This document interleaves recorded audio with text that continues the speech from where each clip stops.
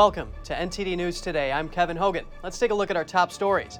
A think tank sues the Justice Department and the National Archives, asking for their communications about the FBI's raid on former President Trump's home. President Biden and Trump both campaigning in Pennsylvania this weekend. Trump spoke at a rally on Saturday. Biden is attending Pittsburgh's Labor Day parade today. An administrator confesses to sneaking a political agenda into a private school. Find out who she says kept countering her efforts and what the school is doing in response to the news. The UK names a new prime minister. She'll replace Boris Johnson. Will help you understand more about her and what she hopes to bring to British politics.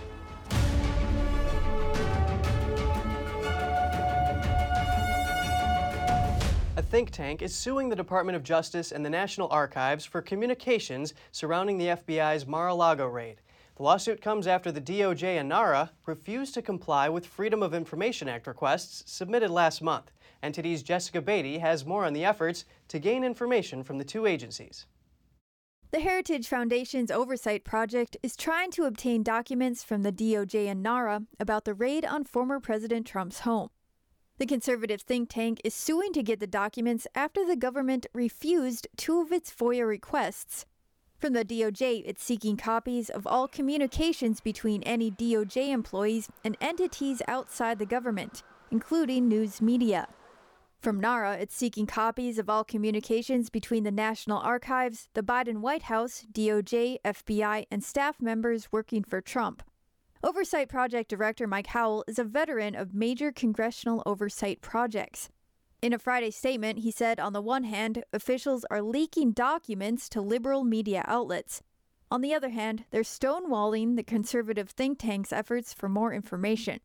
Howell said Americans have a right to these communications, writing, "It's unfortunate that private citizens must take their government to court to obtain documents that belong to the people. This is more evidence of a two-tier justice system where the Washington Post and other liberal media outlets are afforded more rights than ordinary Americans outside the Beltway." NTD reached out to the DOJ and NARA for comment, but didn't immediately hear back. Meanwhile, a recent disclosure said FBI agents allegedly discovered empty folders during the raid.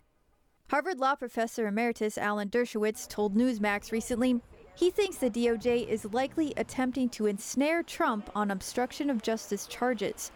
Dershowitz said the empty envelopes could be significant if the government could prove there is classified material in them and that Trump or his staff destroyed it. But Dershowitz said he doesn't believe Trump's alleged mishandling of documents rises to the level of what he called the Nixon test or Hillary Clinton test. Jessica Beatty, NTD News. On to the midterms. Biden and Trump both campaigning in Pennsylvania this Labor Day weekend. Trump spoke at a rally on Saturday in the battleground swing state, and Biden is attending Pittsburgh's Labor Day parade today. NTD's Jeremy Sandberg has more. Trump condemned Biden's Thursday address, saying it was the most vicious, hateful, and divisive speech ever delivered by an American president. How'd you like the red lighting behind him like the devil? The enemy of the state is him and the group that control him. Biden labeled MAGA Republicans a threat to the nation and its future in his primetime speech last week. Republicans and the MAGA movement are not the ones trying to undermine our democracy. We are the ones trying to save our democracy. Very simple. Very simple. Trump was campaigning for two Republican candidates at the rally, Dr. Mehmet Oz, who is running for Senate, and Doug Mastriano, who is running for governor. The upcoming midterm elections will determine if Democrats can maintain control of the House and the Senate. It will also set the stage for the 2024 presidential election. Trump hinted at a possible presidential run. If Trump's endorsed candidates lose in November, it could compel other Republicans that perceive his influence waning to run for president. Trump says if Republicans take back the White House, they will restore law and order, tighten border policies, defend innocent life, the Constitution and the Second Amendment, and uphold the principles of the nation's founders, among other priorities. We will hold China accountable for unleashing the virus upon the world. Biden said Thursday that the midterms will be a battle for the soul of the nation. He is traveling to the battleground states of Wisconsin and Pennsylvania on Monday. He will speak in Milwaukee at the Labor Fest celebration and then head to Pittsburgh. The White House says Biden is going to celebrate Labor Day and the dignity of American workers. Jeremy Sandberg, NTD News. Biden is endorsing Josh Shapiro for governor of Pennsylvania and John Fetterman for U.S. Senate. The Biden administration can continue banning oil and gas leases in Wyoming after a federal judge rules against those suing. He says they can't show that the ban harmed them at the time they filed the suits. In January 2021, President Biden issued an executive order that temporarily paused new oil and gas leases. The order called for an assessment of the potential impact on the climate before resuming the leases. It applied to federal lands and offshore waters, but a judge previously lifted the ban in 13 states, not including Wyoming. The Petroleum Association of Wyoming and the Western Energy Alliance filed a lawsuit against the federal government. The state of Wyoming also filed a lawsuit, and the cases were consolidated into one. In his ruling, the judge said, due to the timing of the lawsuits and the federal government's actions, much of the case is invalid. A school director caught on undercover video saying she tries to promote a political ideology to students. She works at an elite college prep K-12 private school in Manhattan. The staffer says that she and some teachers were trying to turn the school into a place where conservatives won't feel comfortable. Here are the details. About how our political Jennifer Norris is the director of student activities at Trinity School on the Upper West Side. An undercover journalist for Project Veritas recorded her describing her efforts to promote a leftist agenda. It's definitely a school where conservatives would not feel comfortable. I don't hide how I feel, but I can't pretend I'm promoting an agenda. Even though I clearly am. Norris went on to single out students based on gender and race. Unfortunately, it's the white boys who feel like very entitled to express their opposite opinions and just push back. Well, there's a huge contingent of them that are just like horrible. Parents pay about $60,000 a year to send their kids to the school. The director admits to trying to change the atmosphere there. Specifically, she said that she would avoid certain opinions when allowing students to pick weekly guest speakers. So you guys wouldn't let Republican perspectives on campus? Good. That's crazy. Norris describes how the new progressive school administration allowed her to be more open in her efforts. When I started there, I hid my whole life. I felt like a double agent or something. Norris admits the school uses detention not to punish students for wrongdoing, but to promote political ideology. Here's how. They get excused from classes. Or Which marches, like? see, they went to women's rights marches after Trump. They went to all the gun ones, the March for Our Lives. When it's fun too, because if they do march out of school, because sometimes it's a political protest, and so we don't actually give them the grace period, but we do. We don't punish them, but if they do it, then they have to serve detention, and then during detention, we talk about social justice. Eric Trump went to Trinity. He posted on Twitter, "The school was fantastic. It is so sad to see this nonsense. It is truly a disgrace to some of the amazing teachers I once had." Norris has now been put on paid leave. Trinity says they are going to launch an investigation into her comments. The school said her comments do not reflect their mission nor values. From agenda in schools to kidnapping, bond is set at $500,000 for a man charged with kidnapping a teacher in Tennessee. Cleotha Abston faces another court appearance Tuesday in the county that includes Memphis. Officials say Eliza Fletcher is still missing. Video shows a man forcing the mother of two into an SUV before dawn on Friday. In other news, the man who allegedly stole a plane and threatened to crash it into a Walmart is denied bond. He came down from the sky uninjured when he crash landed in a field in Mississippi. 29-year-old Corey Patterson was charged with grand larceny and making terrorist threats. He worked as a plane fueler until he stole a plane without knowing much about how to fly. A detective gave testimony that Patterson flew the plane over heavily populated areas. This increased the chances of injuring people, not just at the Walmart he threatened. While in the air, Patterson posted a Facebook message that said, quote, "Sorry everyone, never actually wanted to hurt anyone. I love my parents and sister. This isn't your fault. Goodbye." His lawyer argued that he should be given bond since his family is local to the area. He has no criminal record and nobody was hurt. The FBI could seek federal charges in addition to the existing state charges.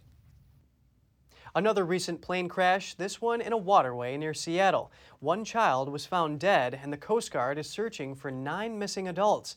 They received reports yesterday afternoon that a float plane plunged into waters of Puget Sound. The child's body was recovered by witnesses and first responders. The Coast Guard thanked the Good Samaritans, first responders, and nearby sheriff's departments who were the first to help at the scene. Multiple agencies are now involved in recovery efforts. The cause of the crash is not yet known. The aircraft is reported to be an Otter float plane that was en route to Renton Municipal Airport after departing from a harbor. And Northern California's rapidly moving mill fire has burned over 4,000 acres of land, and 2 people are dead. The California Department of Forestry and Fire Protection says the fire is only 25% contained. The wildfire killed 2 people in the rural California town of Weed. Video shows sky-high smoke clouds rising from the burning forest, darkening the sky. California firefighters are deploying loads of long-term fire retardant from air tankers and helicopters. The blaze started on Friday, nearly 230 miles north of Sacramento. About 100 homes and buildings were reported to have been destroyed. California Governor Gavin Newsom proclaimed a state of emergency for Siskiyou County. The emergency declaration will help residents access federal aid and unlock state resources. Another fire called the Mountain Fire is also spreading in Gazelle, located 10 miles northwest of Weed. More than 2 decades of drought and rising temperatures have made California more vulnerable than ever to wildfires. The 2 most devastating years on record by the number of acres burned were in 2020 and 2021. And Liz Truss has ascended to the top of the UK's Conservative Party, and with that comes the top job in British politics.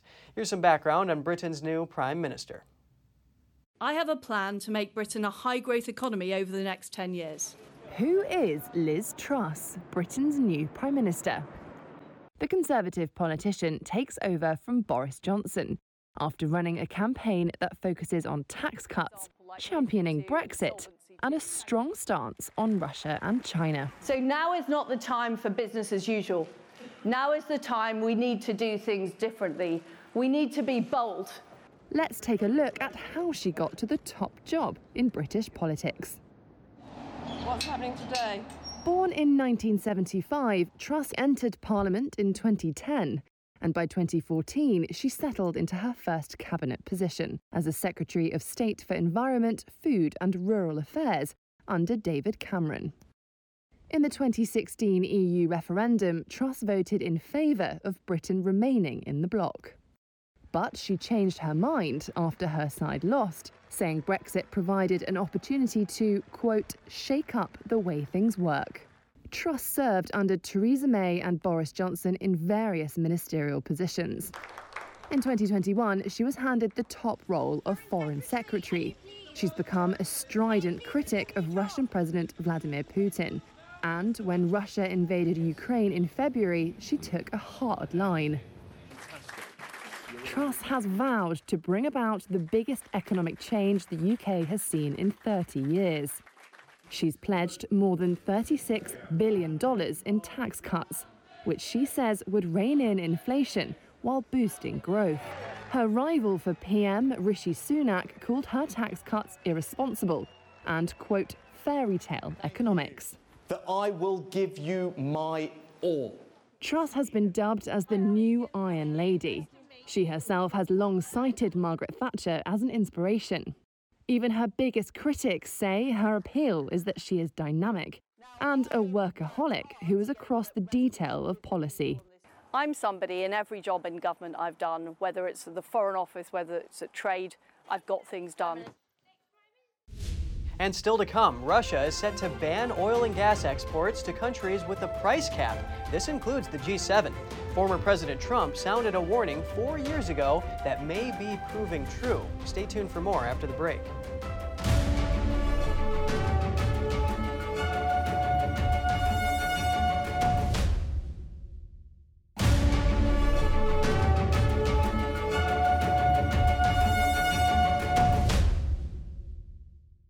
Welcome back. Thousands of Russians on Saturday paid their final respects to Mikhail Gorbachev, the last leader of the Soviet Union. But the Nobel Peace Prize winner was denied a full state funeral, and President Vladimir Putin was notably absent. Here are the details.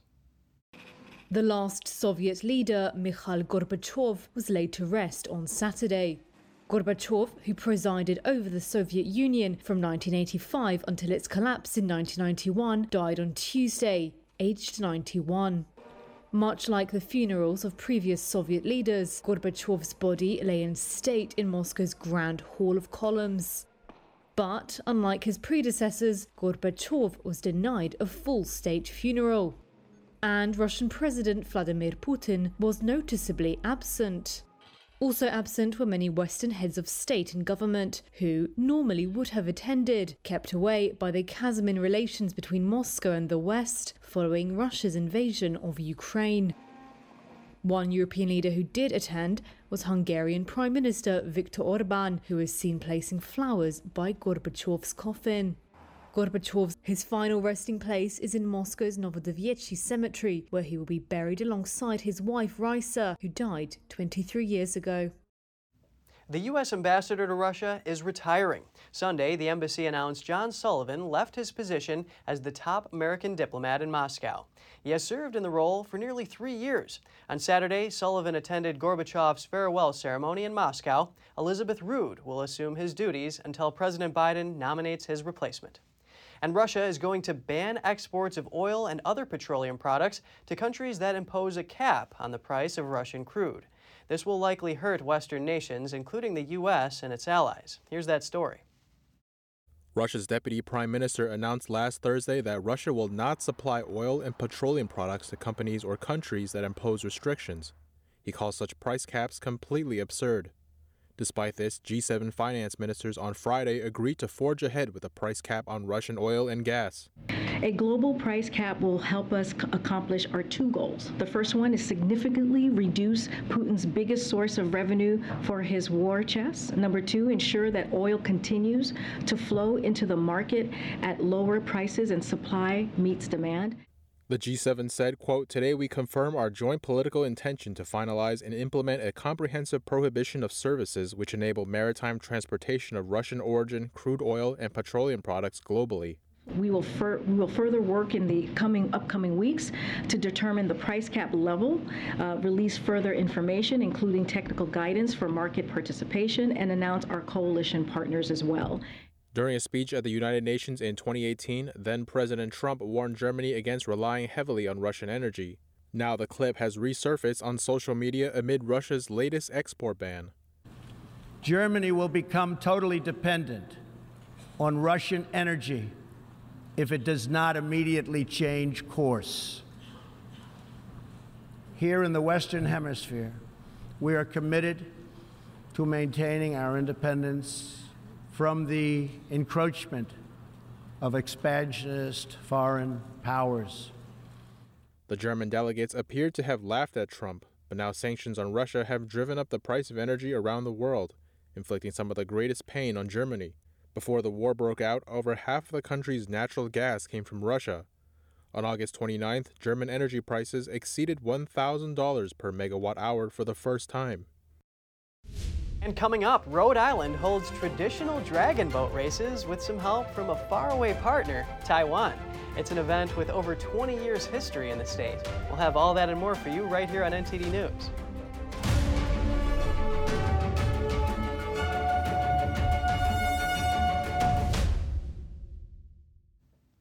NASA's Artemis program takes questions after 2 failed launches. The team aborted the 2 attempts due to fuel leaks. NASA has waited years to send the capsule atop the rocket around the moon, and the next launch attempt is now weeks away. Just remember, we're not going to launch until it's right. And that is standard operating procedure, and will continue to be. After the latest setback, mission managers decided to haul the rocket off the pad and into the hangar for further repairs. Some of the work and testing may be performed at the pad before the rocket is moved. Officials say several weeks of work will be needed. The initial launch will include test dummies, and later ones will include an astronaut crew. NASA Administrator Bill Nelson says the cost of these 2 failures to launch are far less than a failure after the rocket is in the sky. Thousands of people jammed the coast over Labor Day weekend. They were hoping to see the launch, but left disappointed. And in sports news, a man from the country Georgia secured his third consecutive beach wrestling world championship title in Constanta, Romania. He defeated his opponent from Azerbaijan 5-2 in the final.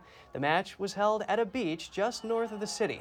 It was tied at 2-2 before the champion pinned his opponent with 24 seconds left to retain his title. The most impressive performance came from a Bulgarian woman who won the women's 70-kilogram title.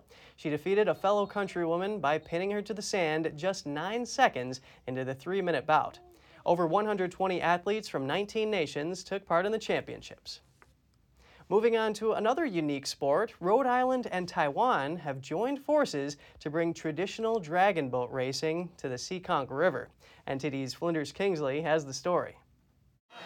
The Rhode Island Dragon Boat Festival started in 1999 with the help of Taiwan. The idea of a dragon boat race came from Sunny Ng and Louis Yip, who had watched dragon boat races in Hong Kong as kids. As successful businessmen, they decided to bring this tradition to Rhode Island. One of the more unique events is the Taiwanese boats. So it's very different from what we usually do. A lot of times we're racing in the Hong Kong boats. Those are the more typical dragon boat festivals that are around the area. So it's a nice change to get to be in these larger boats. The boats used this year were donated by Taiwanese government and commercial organizations. Today is very special because we saw a lot of Rhode Island residents show up to show their support for the team as well as for Taiwan. That's important to us. Rhode Island Governor Daniel McKee has been a longtime friend of Taiwan. He visited Taiwan when he was the Lieutenant Governor of Rhode Island. Both cultural and economic, we want to make sure we bring our respective, our state and Taiwan together to make sure that we do well here in Rhode Island as a result of that partnership, and people in Taiwan do well as a result of their partnership with the state of Rhode Island. The festival is a chance to see traditional Taiwanese culture, with Chinese yo-yo, dances, drummers, and food. Time to showboat Taiwanese culture. I'm excited for all of the other events. Flinders Kingsley, NTD News. That's all for today's program. We're really glad to have you with us. Please send us an email if you'd like to tell us something. We're going to put it on screen. For podcasters, that's news.today@ntd.com. I'm Kevin Hogan, NTD News, New York City.